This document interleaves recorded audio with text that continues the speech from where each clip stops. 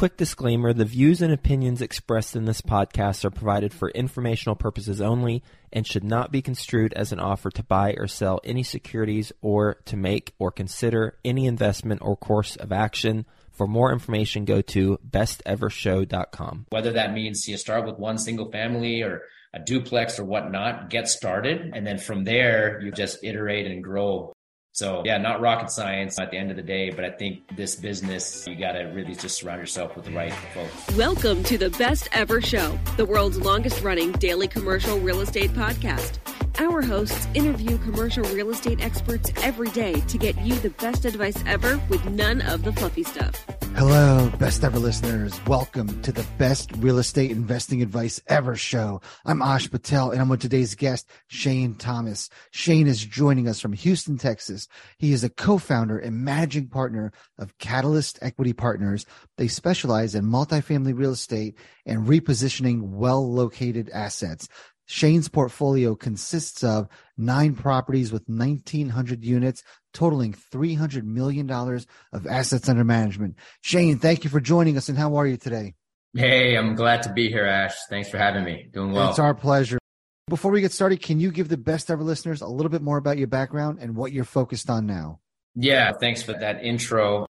Like you said, based in Houston, Texas. We've been doing multifamily for about 7 years now. Focus on the value add space, anywhere from Class C to Class A assets. Started off my career as a CPA in management consulting, and then I started investing in real estate in 2010 before pivoting. I was mostly single family before pivoting to multifamily. We've got a team of 7 full-time folks. We have construction management in-house. So multifamily is our bread and butter. We do construction for third parties as well. So we started that business service. And then I'm a passive investor in several deals, multifamily and non-multifamily, some hotels and some other commercial real estate. Man, that's a lot to cover. Let's get started. The most striking thing about what you said was that you manage construction for other people. So my question to you is, what do you want to be when you grow up? A syndicator or a construction company? The way we look at it is we want to be a real estate company that has multiple service offerings. I think at the end of the day, our focus is on acquisitions and asset management. That's our bread and butter. We enjoy construction, and this wasn't like we were doing construction management on our own deals for several years. Then we hired someone that is an expert in that field to do it for our own properties in-house the last couple of years. And then we started getting some requests to do it from peers and whatnot. I'm of the mindset that we're going to hire to build that vertical of our business so that it can eventually run on its own. But the core of our business is going to be multifamily or real estate acquisitions and asset management. I would imagine you get some economies of scale by growing that construction business as well. Right? Yeah, absolutely. I think it came down to we wanted control and the ability to manage our costs effectively and speed.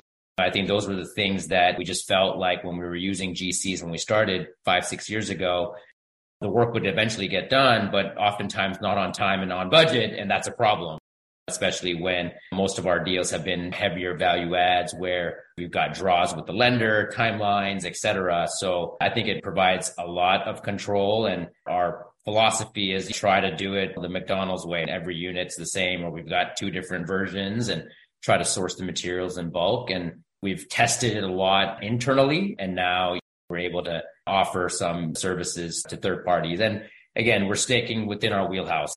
We're doing multifamily value add, and that's what we're going to focus on, at least in the beginning.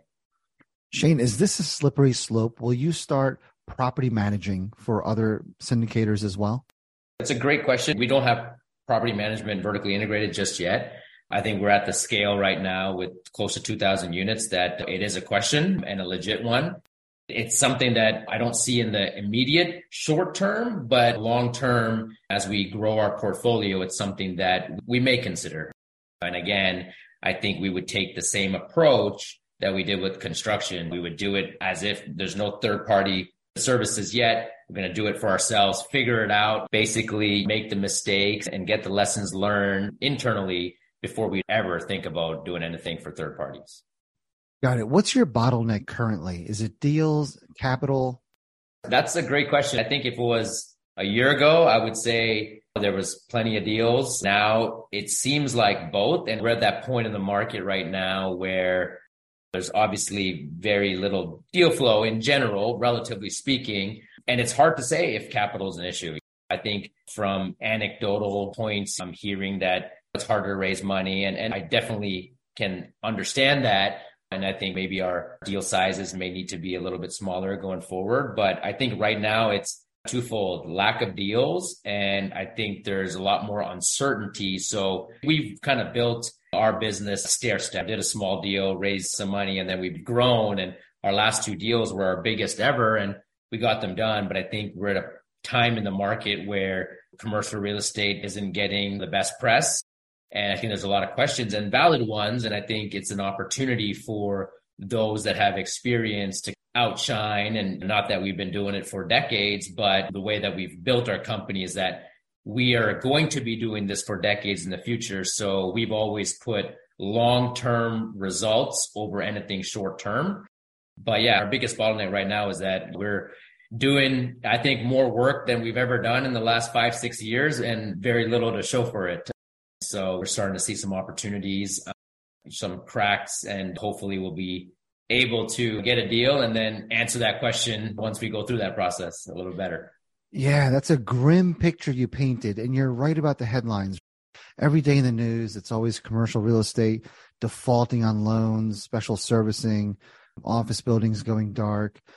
And investor sentiment is all over the board. What are you doing to cultivate your investors so that when you do have that deal, they're ready to pounce? Yeah, I think that's a great question. And I'd like to say that we're doing something different than we were the last 6-7 years. But the quite honest answer is that we're just doing a lot of the same, which is continuing to communicate, getting in front of these questions. So we've always done yearly webinars on all my deals. We give out consistent monthly reports. The first year of acquisition, we do a 6-month takeover webinar. And then every year we do a yearly webinar. And before it was more, hey, this is the state of your deal. And now we're really overlaying that with, here's the state of the market. We understand that a lot of our investors are in several deals and not all of them are going perfectly. But, this is the state of the market. This is the reality. This is how we're positioning ourselves. So we're just doubling down on that and really trying to get in front. So we send out regular newsletters. We give a market update where this is high level what the market is. We give our portfolio update. And what I try to educate folks is that at the end of the day, yes, a lot of this data that you see in press is on a national level, but you can't just paint an industry with one brush.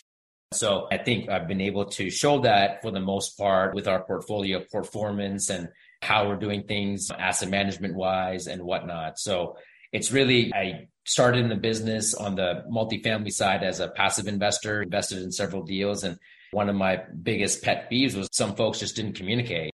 So our motto at our company is that if people hear too much from us, that's okay. We'd rather over communicate than under communicate, and we're consistent. And we've let folks know that, hey, deal flow is a little bit lower now, but right now we're seeing a lot better pricing than we've seen in the last couple of years. And we've done informal surveys to get a gauge of where our investors are at. So just continue to communicate, make sure that folks know that we're still looking for deals and we're still asset management deals. Shane, how often do you communicate with investors and then your potential investors? I would say our current investors get an email from us once a month. We just got off our financials calls this morning and at the end of the month with an overview summary. So every month our current investors get an email update. Like I said, we do the webinars mid-year and yearly. And then our prospective investors, we send out a newsletter, which is bi-monthly. So those are generally the touch points. And then obviously if you're a brand new investor, we have our process to have a call with them and whatnot. But if you're in our database, you get an email from us every 2 months. And we're kind of tweaking the process. If we need to communicate more, we will, and working through some things. But our current investors every month get a touch point from us. Yeah, I like that. Every 2 months. I've had to unsubscribe from people that sent out daily newsletters. That's a just rough too thing. much. It's Yeah, a long newsletter too. Yep. You mentioned you're seeing better pricing. Is that relative to interest rates? I get it, the prices are down, but is that really due to the interest rates being up? Yeah, I think I'm not going to say a 1-for-1 correlation, I mean, I think if that was the case, pricing would have to come down a lot, but just relative to, the peak, end of 21 or early 2022, prices are down because interest rates are up significantly. And it's interesting, right? When prices were going up, there was just so many people wanting to buy and interest rates were low and it was enabling that. And just interesting where, right now I'm seeing pricing anywhere from 10 to some cases 25%. And there's not that many people getting too excited because it's hard to make these leverage deals work. I'm starting to see what feels like a plateau in terms of cap rates, expanding on more of the Class A stuff. It feels like we've got to a level where it feels relatively sticky. But I think on some of the older vintage stuff, there's a little bit room to go, in my opinion. And quite frankly, it seems like it's going back to fundamentals of finance and real estate. People are starting to bake in, hey, there needs to be a risk premium for like a 1960s or 70s deal versus something that was put in the ground 10 years ago. And I think that's slowly starting to reflect in the marketplace. Whereas 24 months ago, you're getting the same yield on totally different risk assets. So I'm excited about the opportunity. I think it is definitely challenging given where rates are and where leverage is. It's fortunately on the multifamily side, we've got Fannie and Freddie, the agencies. So there is a lender. I think you just got to be creative on how to buy these deals. And the one thing we know that everyone knows is that you can't change the price you pay, but you can always change your financing. So I think that's where we're really looking for basis. And I think we're also using it as an opportunity to, not to re-educate, but to set investor expectations that the return profile may be a little different than it was 24 months ago or 48 months ago and whatnot, where it went from a lot of cash flow and not a whole lot of upside to a lot of more upside, a little bit of cash flow. And maybe it's the risk profile is different for the next 24 months. Maybe it's we're buying at a really discount to replacement cost and cash flow is minimal to none in the next 18 to 24 months, but the rent growth and potential is great on the back end. So I think I've always been a proponent of being in the game. I think we were in 3 best in finals in the last 2 to 3 weeks, and it's like any sport, right? I mean, you can't really play unless you're in it. So that's what we're doing. And I legitimately think we're working harder than we've worked in the last 5 years. Yeah. So we don't know what the new normal is. And I love your perspective on that. Are you concerned that the same stupid money that was winning on these deals against you is still there, right? We're all waiting for prices to come down and sellers may not feel a whole lot of pain yet, but there's still those new operators, those inexperienced operators, or those operators that just have an abundance of capital willing to throw excess money at deals for low to no returns. Is that a concern of yours? I would say at this point in time, no. It feels like it's almost like a frozen market in some respects, but we've spent some time this year spreading our wings a little bit, talking to private equity and family offices and whatnot. And it feels like there is a lot of capital. So when and if rates do come down at some point in time, I do think there's going to be a lot of capital clamoring for deals. My gut tells me that this ride the last little while with these rates going up and really impacting people, I feel like it's going to be ingrained in a lot of people's memories, for at least for the next little short term. And I would expect folks to, quite frankly, put a risk premium on assets. So there's going to be a lot of capital, but I think that capital is really going to look for a flight to safety. And it's not going to be as, for lack of a better word, dumb as it was 24 months ago, where you go buy a C-class deal at a 3.2 cap. I don't think we're going to see that in at least the next little while. So, but I do think there's a lot of capital, and just based on data that I've read and just talking to folks. And it's interesting, right? You asked the question, when are people going to start coming in? I think that's the $1 million question that no one knows. Even if you talk to some of the bigger shops, they're almost like waiting for some first mover to show, a Blackstone or a KKR to start, and then they'll all get in. But I think My personal opinion feels like things got slow probably a year ago from now.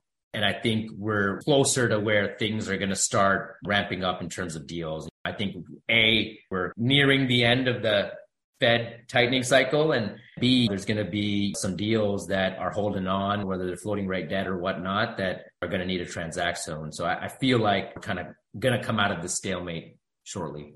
Yeah, Shane, I'm going to push back on you a little bit. And I've got this theory that it's predominantly real estate people and Wall Street people that think interest rates are coming down soon. You mentioned you think the Fed is at the end of tightening. Why do you think that? I think it's clear by their comments that, yes, there may be one or two more, but I think they made it clear that we're nearing the end. What I'll like to clarify is I don't think rates are coming down quickly. But I think the challenge that as a buyer and as a seller over the last 12 months is that, I think you mentioned it, there's no new norm right now. So I think what's going to help is that once we get to a place where, okay, we kind of know rates are going to be here, then the new rules of the game will be written. And then I think you'll start seeing some activity happen. But I would say, I do think rates will eventually come down, but I think a lot of folks are expecting early 2024, but I think we're in this climate for a while. Just based on even when folks are offering on deals, we had a couple of deals that we sold and whatnot. It was just like, hey, we're going to wait till the next Fed meeting to decide on what we're going to offer. And I think that reality is going to change in the next 3 to 4 months. We'll get back to the show, but first, some sponsors I'm confident you'll find value in learning more about. Are you tired of spending hours managing your rental properties? Inago is here to simplify your life as a landlord or property owner with their free property management software. With Inago, you can say goodbye to complex and costly solutions. Inago is designed with simplicity in mind, focusing on the features that matter to you. From tenant screening and lease signing to rent collection and work order management, Inago has got you covered.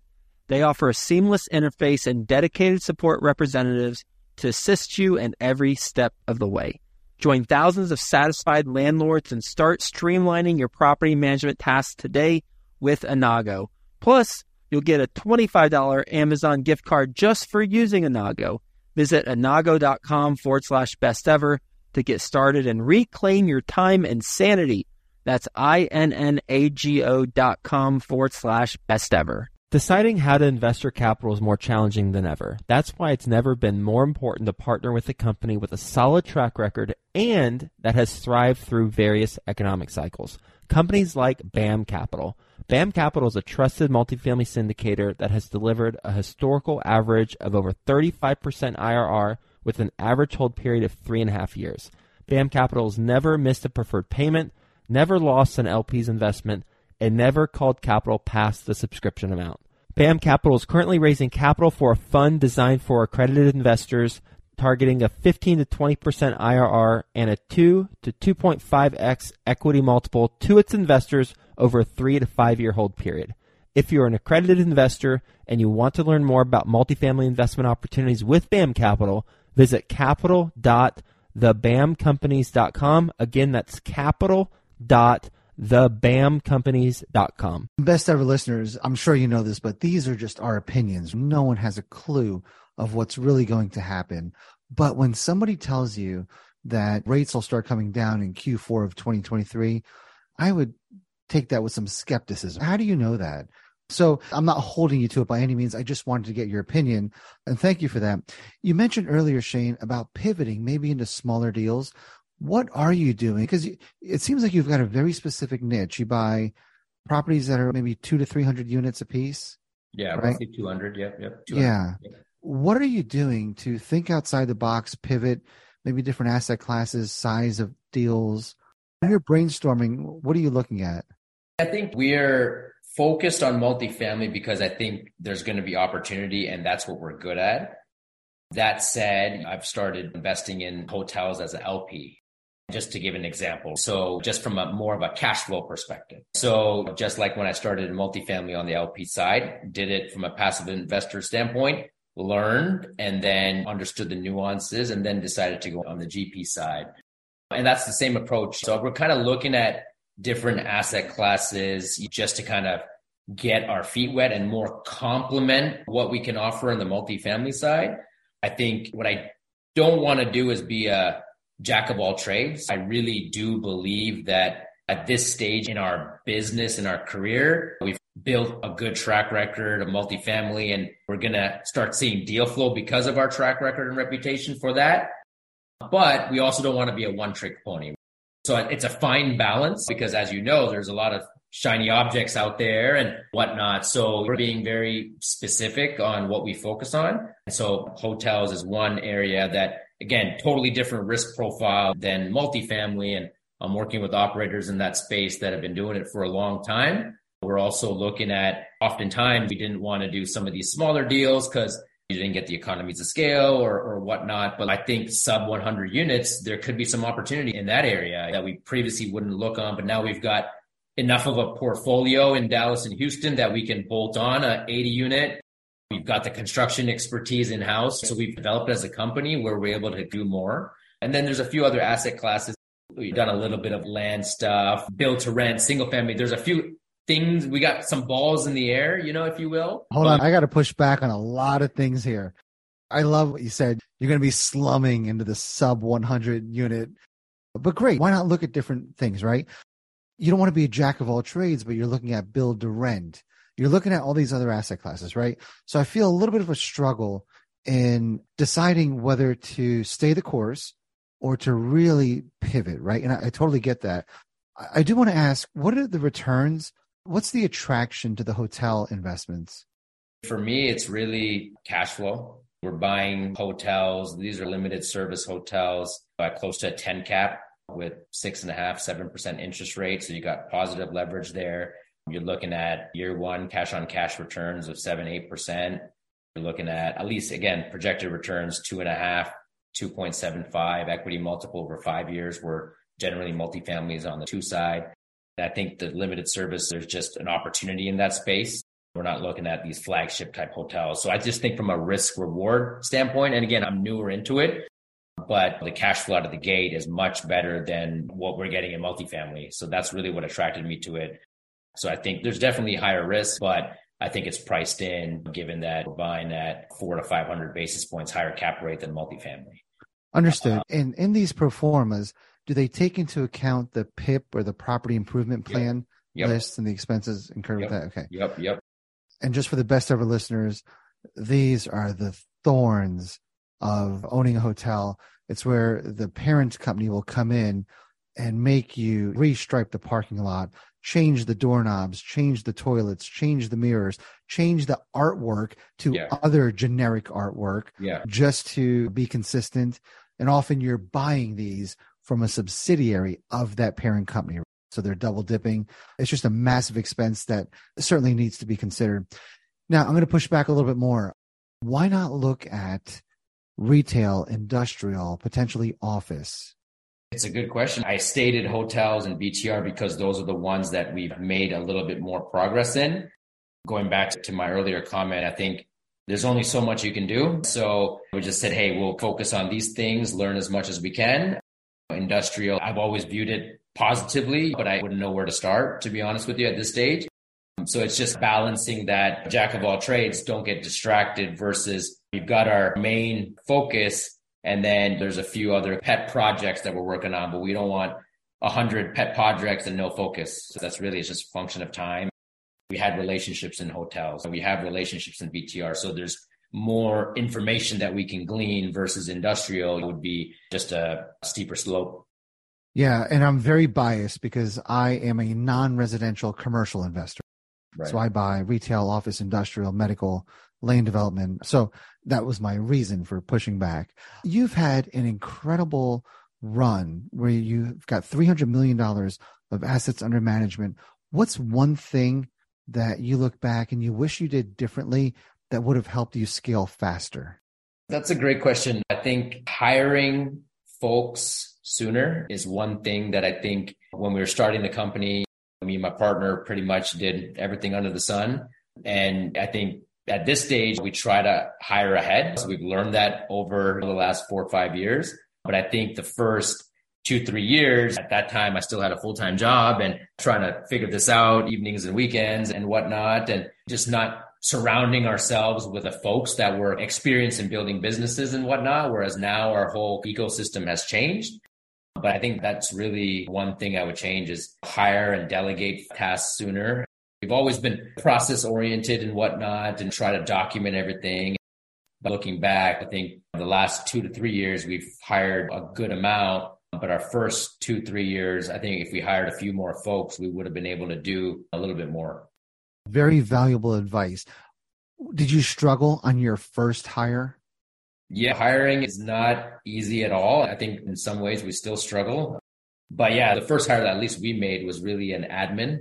We went through multiple iterations. We tried VA. We tried a couple of different VAs and whatnot. And pros and cons, we still use a VA on certain things. But yeah, it's been a lot of trial and error. And I think I've done a lot of interviewing in my past life, but it's a little different on this side.